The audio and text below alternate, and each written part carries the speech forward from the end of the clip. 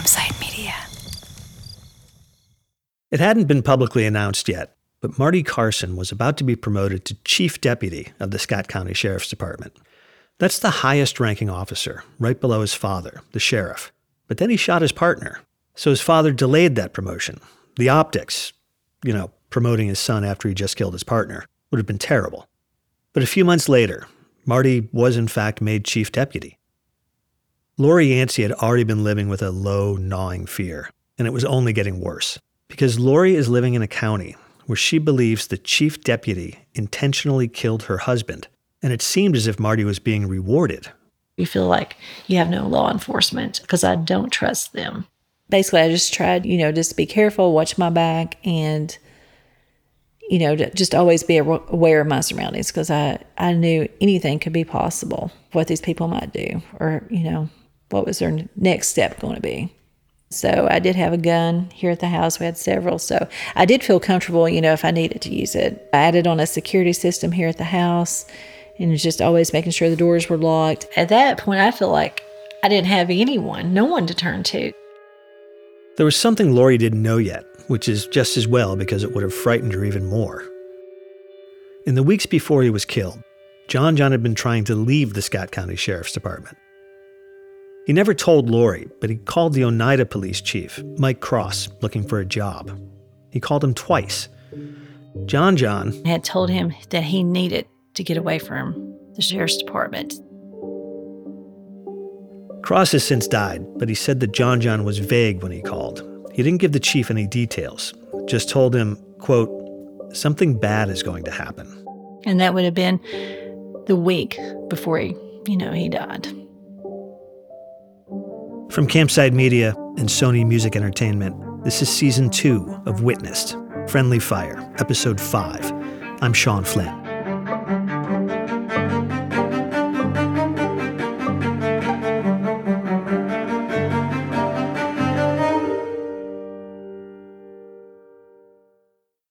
I've got pretty good kids, but a couple years ago, one of them started trying to sneak out late at night. But he never got away with it. You know why? Because we have SimpliSafe home security. As soon as he cracked a window, we knew. Of course, that's not why we got our SimpliSafe system. In fact, we've had SimpliSafe longer than we've had kids, and we got it for the same reason you should too. Peace of mind. SimpliSafe is whole home security. Sure, it'll detect break-ins or attempted breakouts, but there's also sensors for fires, floods, carbon monoxide, even breaking glass, all professionally monitored 24/7. The system is a snap to set up, there's no contracts, and there's a 60-day money-back guarantee. Don't love it? Send it back for a full refund. But I don't think you will. And right now, you can get 20% off any new SimpliSafe system when you sign up for Fast Protect monitoring. Just visit simplisafe.com/witnessed. That's simplisafe.com/witnessed. And remember, there's no safe like SimpliSafe. Just ask my kids. In mid-December, a couple of weeks after John was killed, Lori had a conversation with a man named Arzo Carson. The case wasn't sitting right with him either. Arzo's from Scott County, but he's not related to Marty or the sheriff. He is, however, related to John.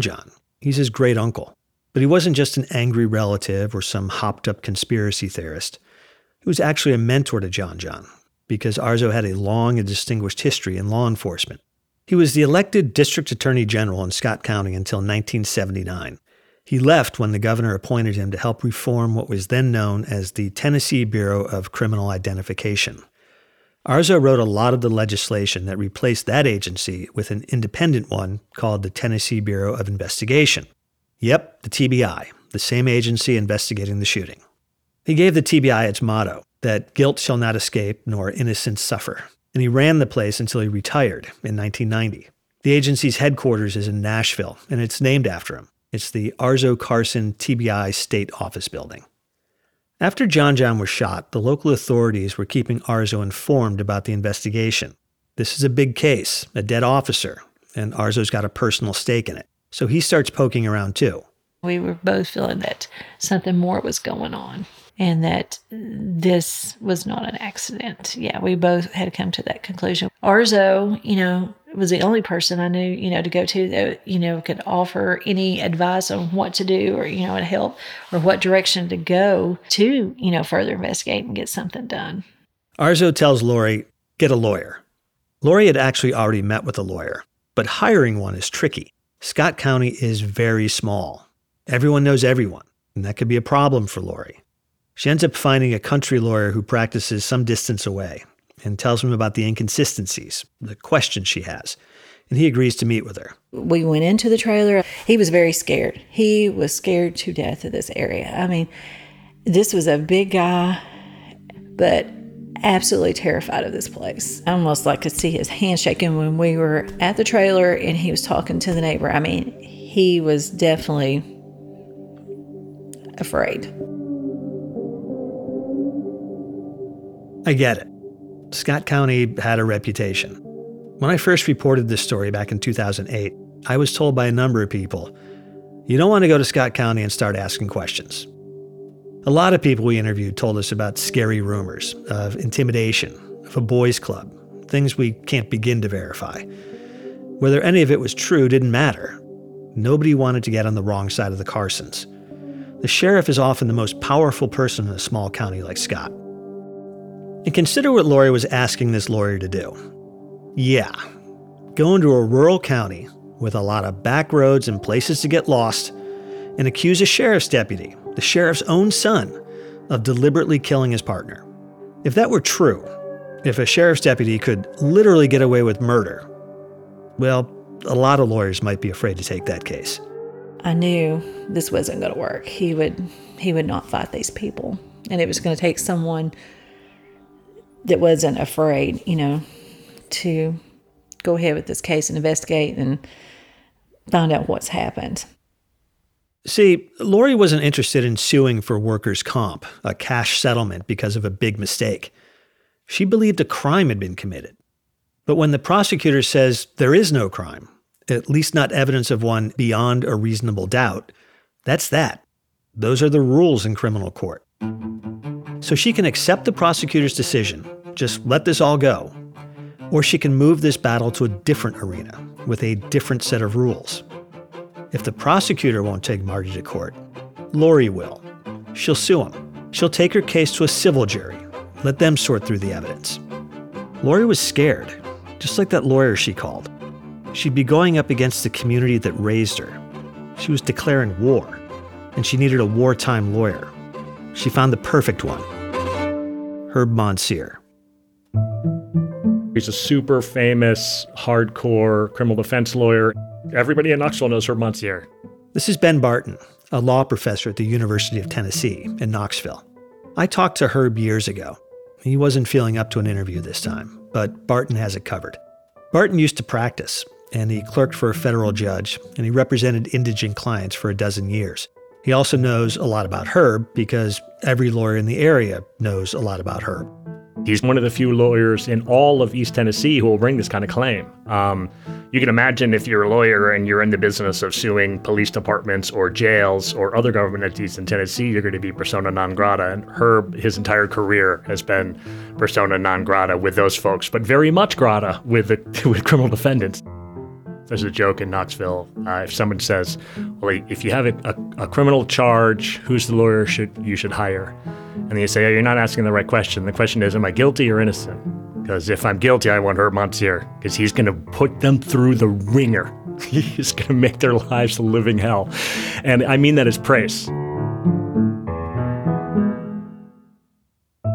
Herb defended the only person ever accused of being a serial killer in Knox County. And he got him a hung jury, which for 4 alleged murders is as good as a win. The guy went to prison for rape, though.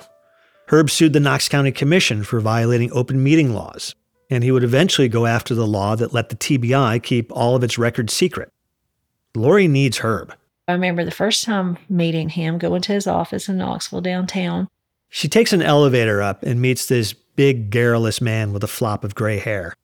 Herb is very successful, drove a Jaguar, but he often looks kind of rumpled, as if he's too busy to notice that his suit needs pressing. He's loud. He's very talkative.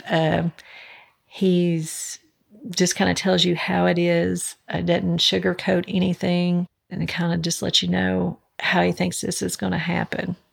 He's just one of those people that's a go-getter. I don't think he's afraid of anything or anyone, to be threatened. He will do what is right. Like, he's a bulldog, he's a motion filer, he's a scorched earth guy. And so once you're already in that category, right, that's his brand, that's how he gets business, then this is right in line with that. So this is a perfect case for him. It wasn't going to be easy. We would have to sue civilly. It's basically a tort case, and tort's a fancy word for wanting money for an injury. The typical tort case is like a slip and fall. This is a really special type of tort case because what you're claiming is a constitutional violation by a government actor. So you're suing a government actor and saying they took away your constitutional rights. Now, this one's not super complicated. Like, another officer shot him. So he's like, he murdered me. He didn't shoot me by mistake. He actually murdered me. So that's definitely a taking of life, liberty, and property there. This is basically a civil murder case. Yes. But that's different than murder, which is a criminal offense. A state criminal case is beyond a reasonable doubt. And the neutral position, the beginning position, is innocent until proven guilty. You've got a high burden of proof on the prosecution. The rules of evidence are much tighter, much harder to get through in a criminal case. In a civil case, it's not like anything goes. It is a little bit looser on that. Basically, they state their theory of the case, and their theory is that this officer, operating as an officer of the Scott County Sheriff's Office, shot and murdered this other officer purposefully. They don't actually have to prove one or the other. You just have to get to preponderance of the evidence, meaning it's more likely than not. And when I teach it in class, I say it's the 51%, basically. It's just a hair closer to true than not true. On balance, you think that it's more likely than not. Think of it like a scale. On one side, you've got he shot him on purpose. On the other is total accident. After all the evidence is in, after all the testimony, a jury looking at that scale has to see it tip just a tiny bit to one side or the other. Now, in reality, that's probably not a decision a jury is going to make based on what amounts to little more than a coin toss.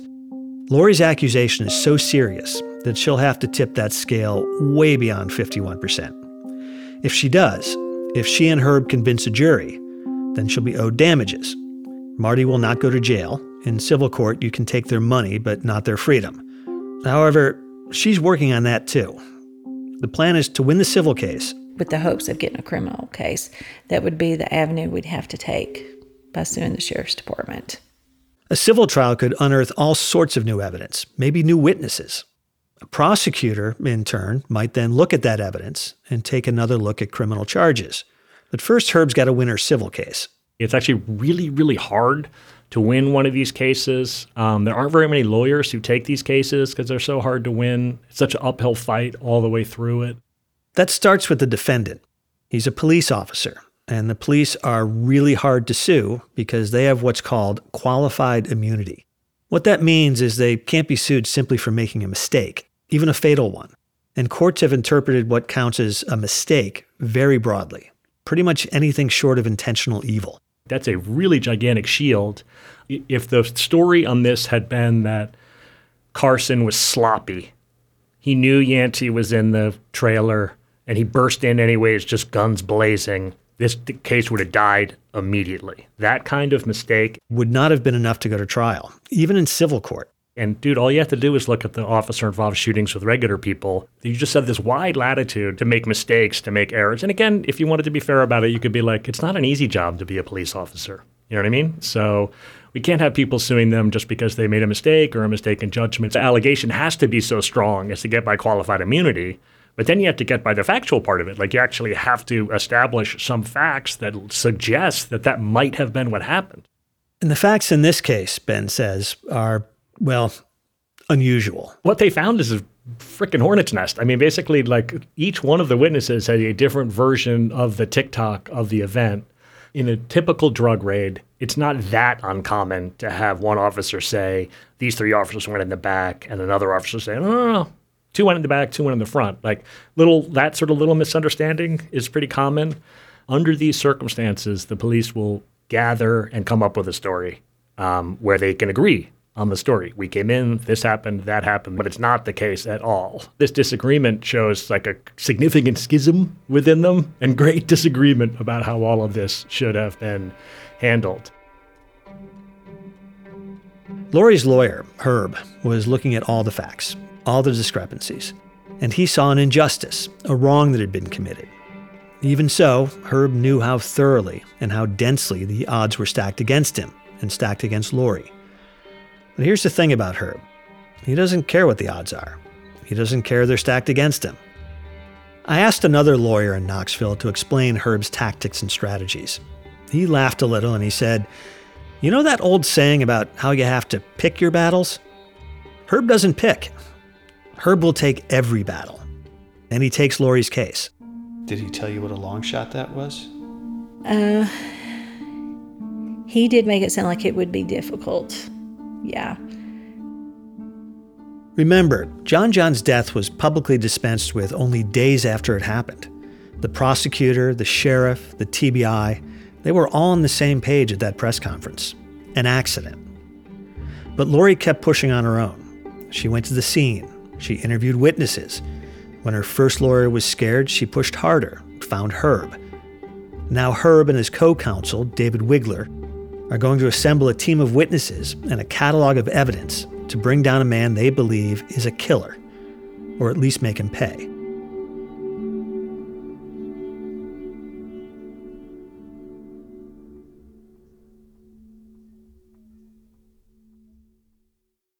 Welcome to True Spies, the podcast that takes you deep inside the greatest secret missions of all time.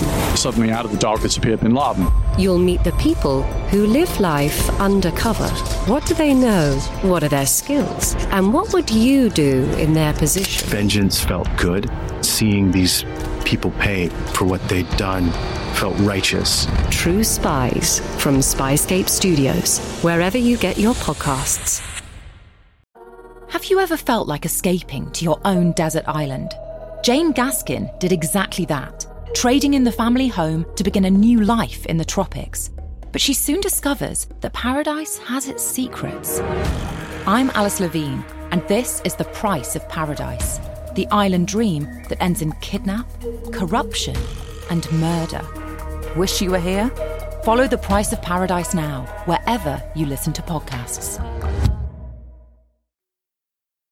Once John John is shot, the clock starts ticking, meaning the statute of limitations begins to run. Lori had 1 year from the time of John John's death to file any civil action, but filing is just the first step in a long process. Justice can grind along very slowly.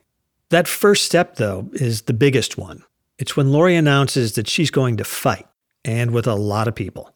When she files her suit, the complaint names Marty and the other 2 deputies who were there that night, as well as Sheriff Jim Carson, Chief Detective Robbie Carson, and Scott County.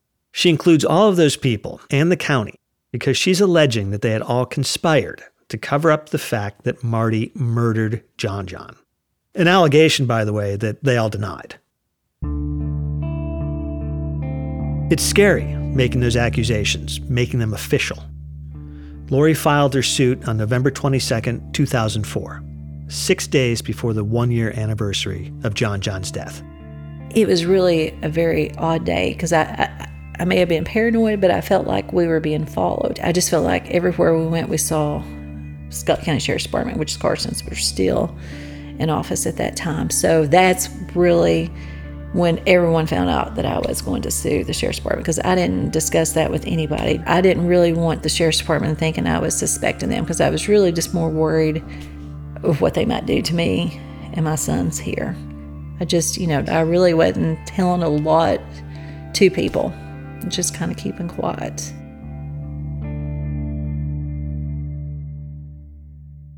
The District Attorney General, Paul Phillips, he told me he was trying to stay in touch with Lori throughout the investigation. He could tell she wasn't happy with the progress. I was frustrated because I kept telling the officers who were investigating, specifically Robbie Carson, to let Lori know that if she wanted to come to the office, we'd go over where we were with the investigation. Or I would come to her office and do that. And I kept not hearing from her. So I went to the hospital where she works, and she was very gracious, took time to talk to me for a few minutes, and I just said, if you want to come and us go over this investigation, I have the TBI there, and we, I think, agreed on a date, and then I was contacted by an attorney, and I think we had a date that they were going to come, and then he later called back and said, well, Lori's not sure what she wants to do.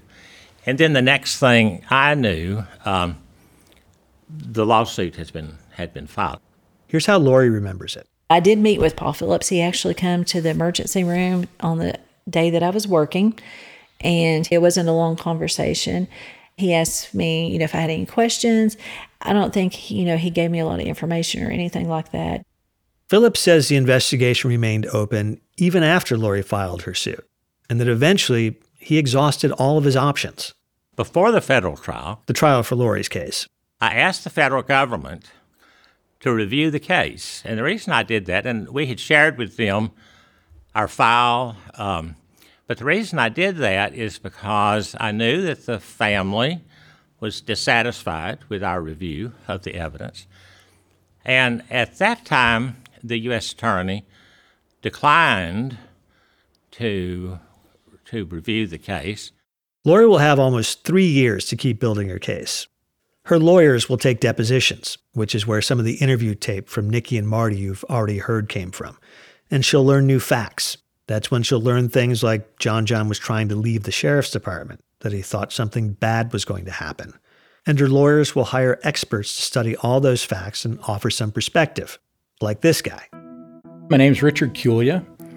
I'm a retired FBI special agent. Culia retired in 2004 after 32 years with the FBI. Then he went to work as a private investigator. But his history with the FBI, in addition to being very long, is also very relevant.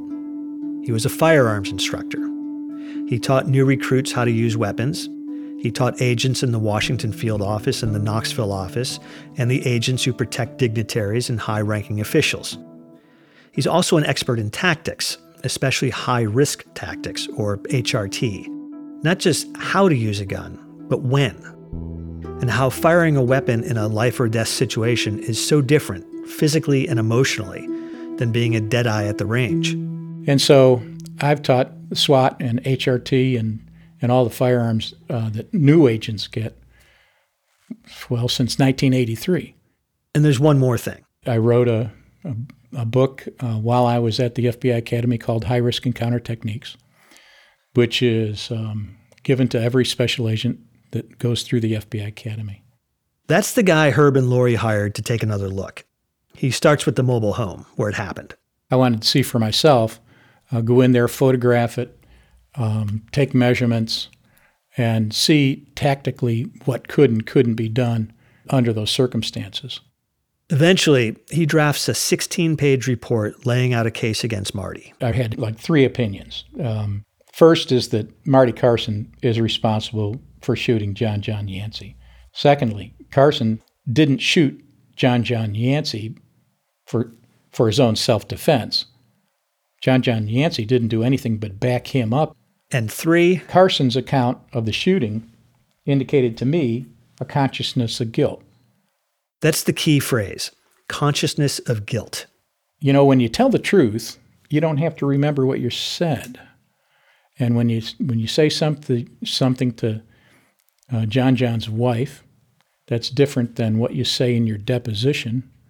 That's different than what you might tell the other people involved on the outside perimeter. And you don't think it's ever going to come back on you. It's kind of crazy.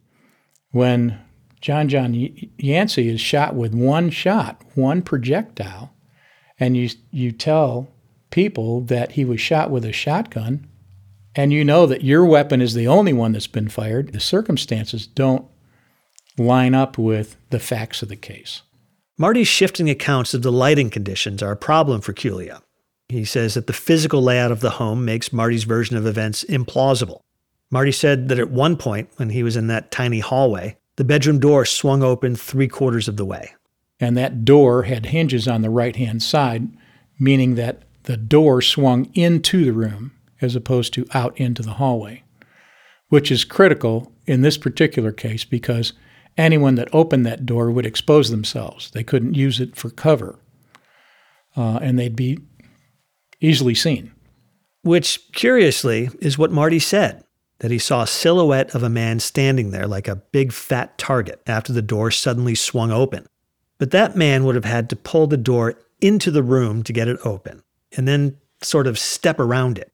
At that point, he would have been close enough for Marty to grab. Cuglia's fundamental problem, though, is that Marty's story just doesn't make sense, at least not for a law enforcement officer with even minimal training. Like the idea that he would tell other deputies to stay out. If he were to say, well, don't come in, he has a shotgun, where does it go from there? I mean, what's he going to do? Is he going to handle it himself? John's there. He's got 2 other deputies there. You know, if he was of the mindset it's too dangerous in here, he should have left and said, okay, guys, surround the trailer, set up a perimeter. We're going to call him out, and one way or the other, he's going to come out. But we're not going to get anybody shot here. There's another issue. After John is shot, Carson said that he holsters his weapon and gives aid to John in the hallway. Well, that just does not make any sense. Turning his back on someone who allegedly just shot his partner with a shotgun. Carson admitted also that he fled the residence after the shooting and says he was not trained to stay with an officer who's down. That's incredible. You never leave an officer that's down.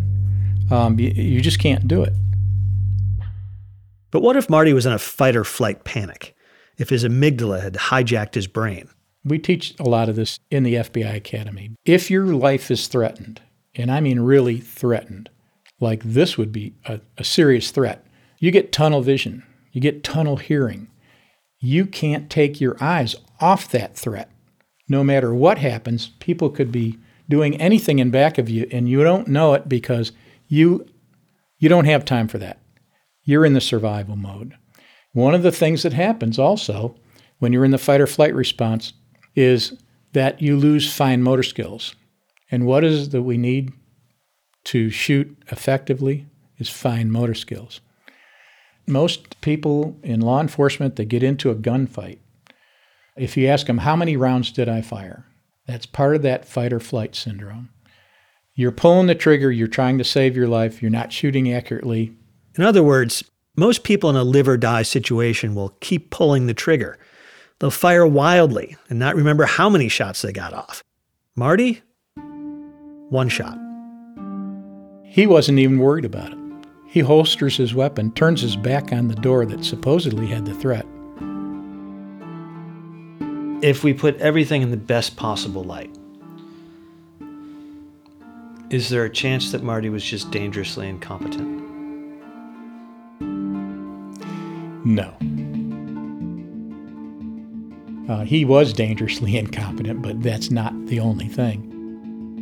The final issue for Cuglia, and it's a big one, is John's gun propped up behind the toilet.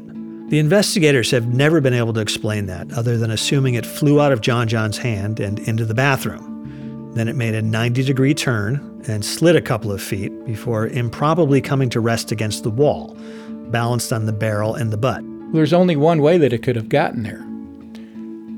His partner, quote-unquote partner who just shot him, took his weapon, placed it behind the commode so that he couldn't get it, even though he wasn't moving, just in case. So, since John wasn't dead, he's laying there, I'm convinced that he wanted to take that gun and place it behind the commode and put himself between John and the bathroom so that he is not going to get his hands on that weapon. That gun, by the way, was never checked for fingerprints.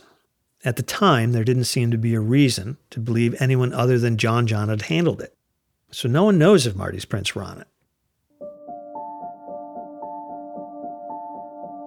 A couple of years later, when Lori's case finally goes to trial, Cuglia won't be allowed to present any of this. Federal courts have rules about evidence and about who can express opinions about what. The defense will object to Culius speculating about Marty's state of mind or telling the jury what he thinks Marty should have done. He'll be able to answer only objective questions on the witness stand. How wide the bathroom doorway is, whether that's a washing machine in the hallway, that sort of thing. Pretty dull testimony. Still, he's a retired FBI agent and firearms expert, and the jury will know that he has opinions about the way Marty said it happened, and that Marty's lawyers do not want him to express those opinions. That's not a bad witness. He can help make Lori's case just by showing up in court.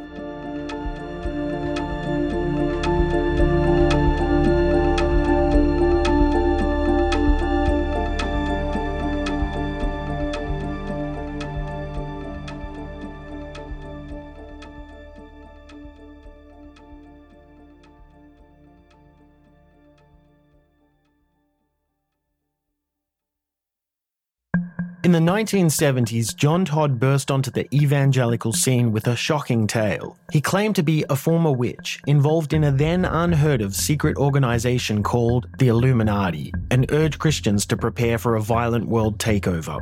First of all, the number one weapon in everybody's home should be a 12-gauge pump shotgun. Hear the amazing story of one of the originators of the modern-day conspiracy theory. From Magnificent Noise and Sony Music Entertainment, this is Cover Up, the conspiracy tapes. It should be clear by now that Lori will go to trial. I mean, hell, there wouldn't be much of a story here if she didn't. But that wasn't a given, and here's why. Just because she filed doesn't mean she automatically goes to a jury. She's first got to convince a judge that her case has merit, that it's not just some legal Hail Mary. Lori's case was assigned to a judge named Thomas Varlin. Judge Varlin is not a person who is easy to convince that the state, meaning the government, has done something wrong. UT law professor Ben Barton again. No surprise, he knows this guy too. He's a tremendous judge. I know him personally. He's super smart. He's hardworking. He's great. He's a George W. Bush appointee. He's a law and order guy, top to bottom, all the way through it. So it's a hike. It's an uphill battle to make it out of his court and to a jury on a claim against a police officer for murder. And remember, Lori isn't suing just one cop. They sued all the other officers who were there. They sued the Scott County Sheriff's Department. That's a lot to ask Judge Varlin to believe, that all of these people operated together to murder our guy Yancey. And he didn't actually find that. He didn't find that because everyone Lori sued, the officers, the county, filed for summary judgment. It's very common in civil suits. They want Judge Varlin to say Lori's case is so thin, so lacking in merit, that it should just be dismissed outright. As it turns out, a little more than a month before the trial opens, that's exactly what Varlin finds, for most of them. I mean, all the other officers get dismissed, Scott County gets dismissed, and then we're just stuck with the case against Carson. Now Lori's left suing only Marty Carson. For Judge Varlin, they were like, we're asking you to say that it's at least plausible that this thing was not a mistake, that it was done on purpose. He does find that there's enough of a dispute of fact that they can go forward on a trial against Carson. And just that alone, that's a crazy finding. Maybe, in fact, too out there for a jury. It's not a Washington, D.C. jury, you know what I mean? It's not a jury that's suspicious of police power or suspicious of the government. East Tennesseans aren't exactly squishy when it comes to supporting their local police. Drive through some of the small towns and you might even see it spelled out explicitly. Like when we're doing some reporting in Jamestown, the next county over. There's a big sign at the main crossroads. We respect the police. Trying to convince a jury that deputies are killing each other could be a big lift. Maybe even a bigger lift for Lori. She's never wavered on her fundamental belief that Marty meant to kill John John, but she wasn't entirely sure why Marty would want him dead. You're missing that one important thing. The motive. Yeah. That's something the jurors are going to want to know. The only theory Lori has, and she's not the only one who has it, is that John John was going to be a threat to the Carson family's power. He wasn't happy with the way the things were ran over the sheriff's department. He wanted to see things done right and, be able to get a better control on the drug situation in this county. John John had planned on running for sheriff. John was planning to run against Marty's dad. When I talked to Herb and we were discussing, what possible reasons could they have had, wanting John out of the picture, out of the way. And that's the only thing I knew could possibly be at that time was him going to run for sheriff, which that was still going to be, I think, maybe 2 years away. So, he had already made his plans that he was going to run. He hadn't officially announced that, but he had told me that he had planned on running for sheriff on the next election. And a lot of people we talked to agreed that John's potential campaign would have been a threat to Sheriff Jim Carson. I believe that deputy would have become sheriff eventually. I don't want to be talking out of turn, but John would have been elected. He was that well liked.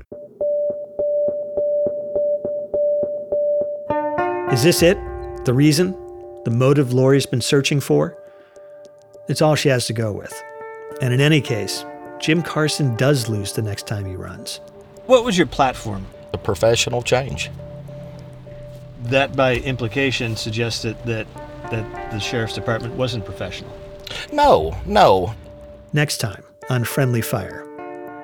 When the Carsons lose power, people talk. There were things about that incident that was handled properly and things that were not. Jim Carson was unbeatable until that happened. He goes to me, Miss Yancey, he goes, "You've got this all wrong."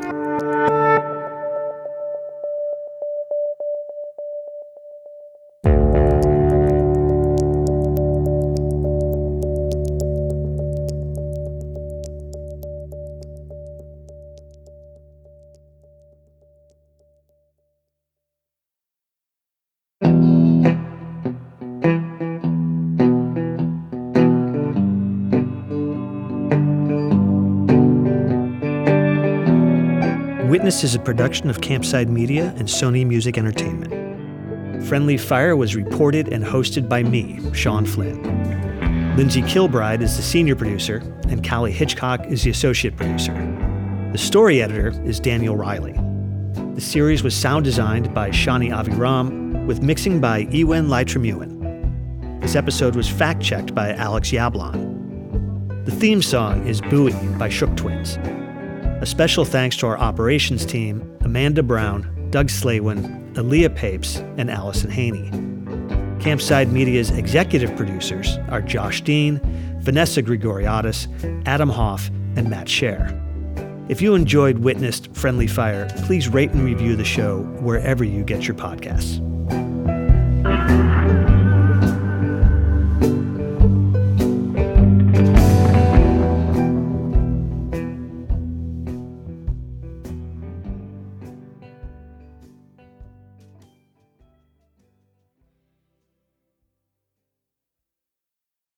When you make decisions for your company, you look for the no-brainers. If you have a lot of mailing to do, Stamps.com is the ultimate no-brainer. Use the Stamps.com mobile app to mail everything you need to keep your business running with up to 89% off USPS and UPS. Make the same no-brainer decision as over 1 million other businesses with Stamps.com. Use code PROGRAM for a special offer. That's Stamps.com, code PROGRAM.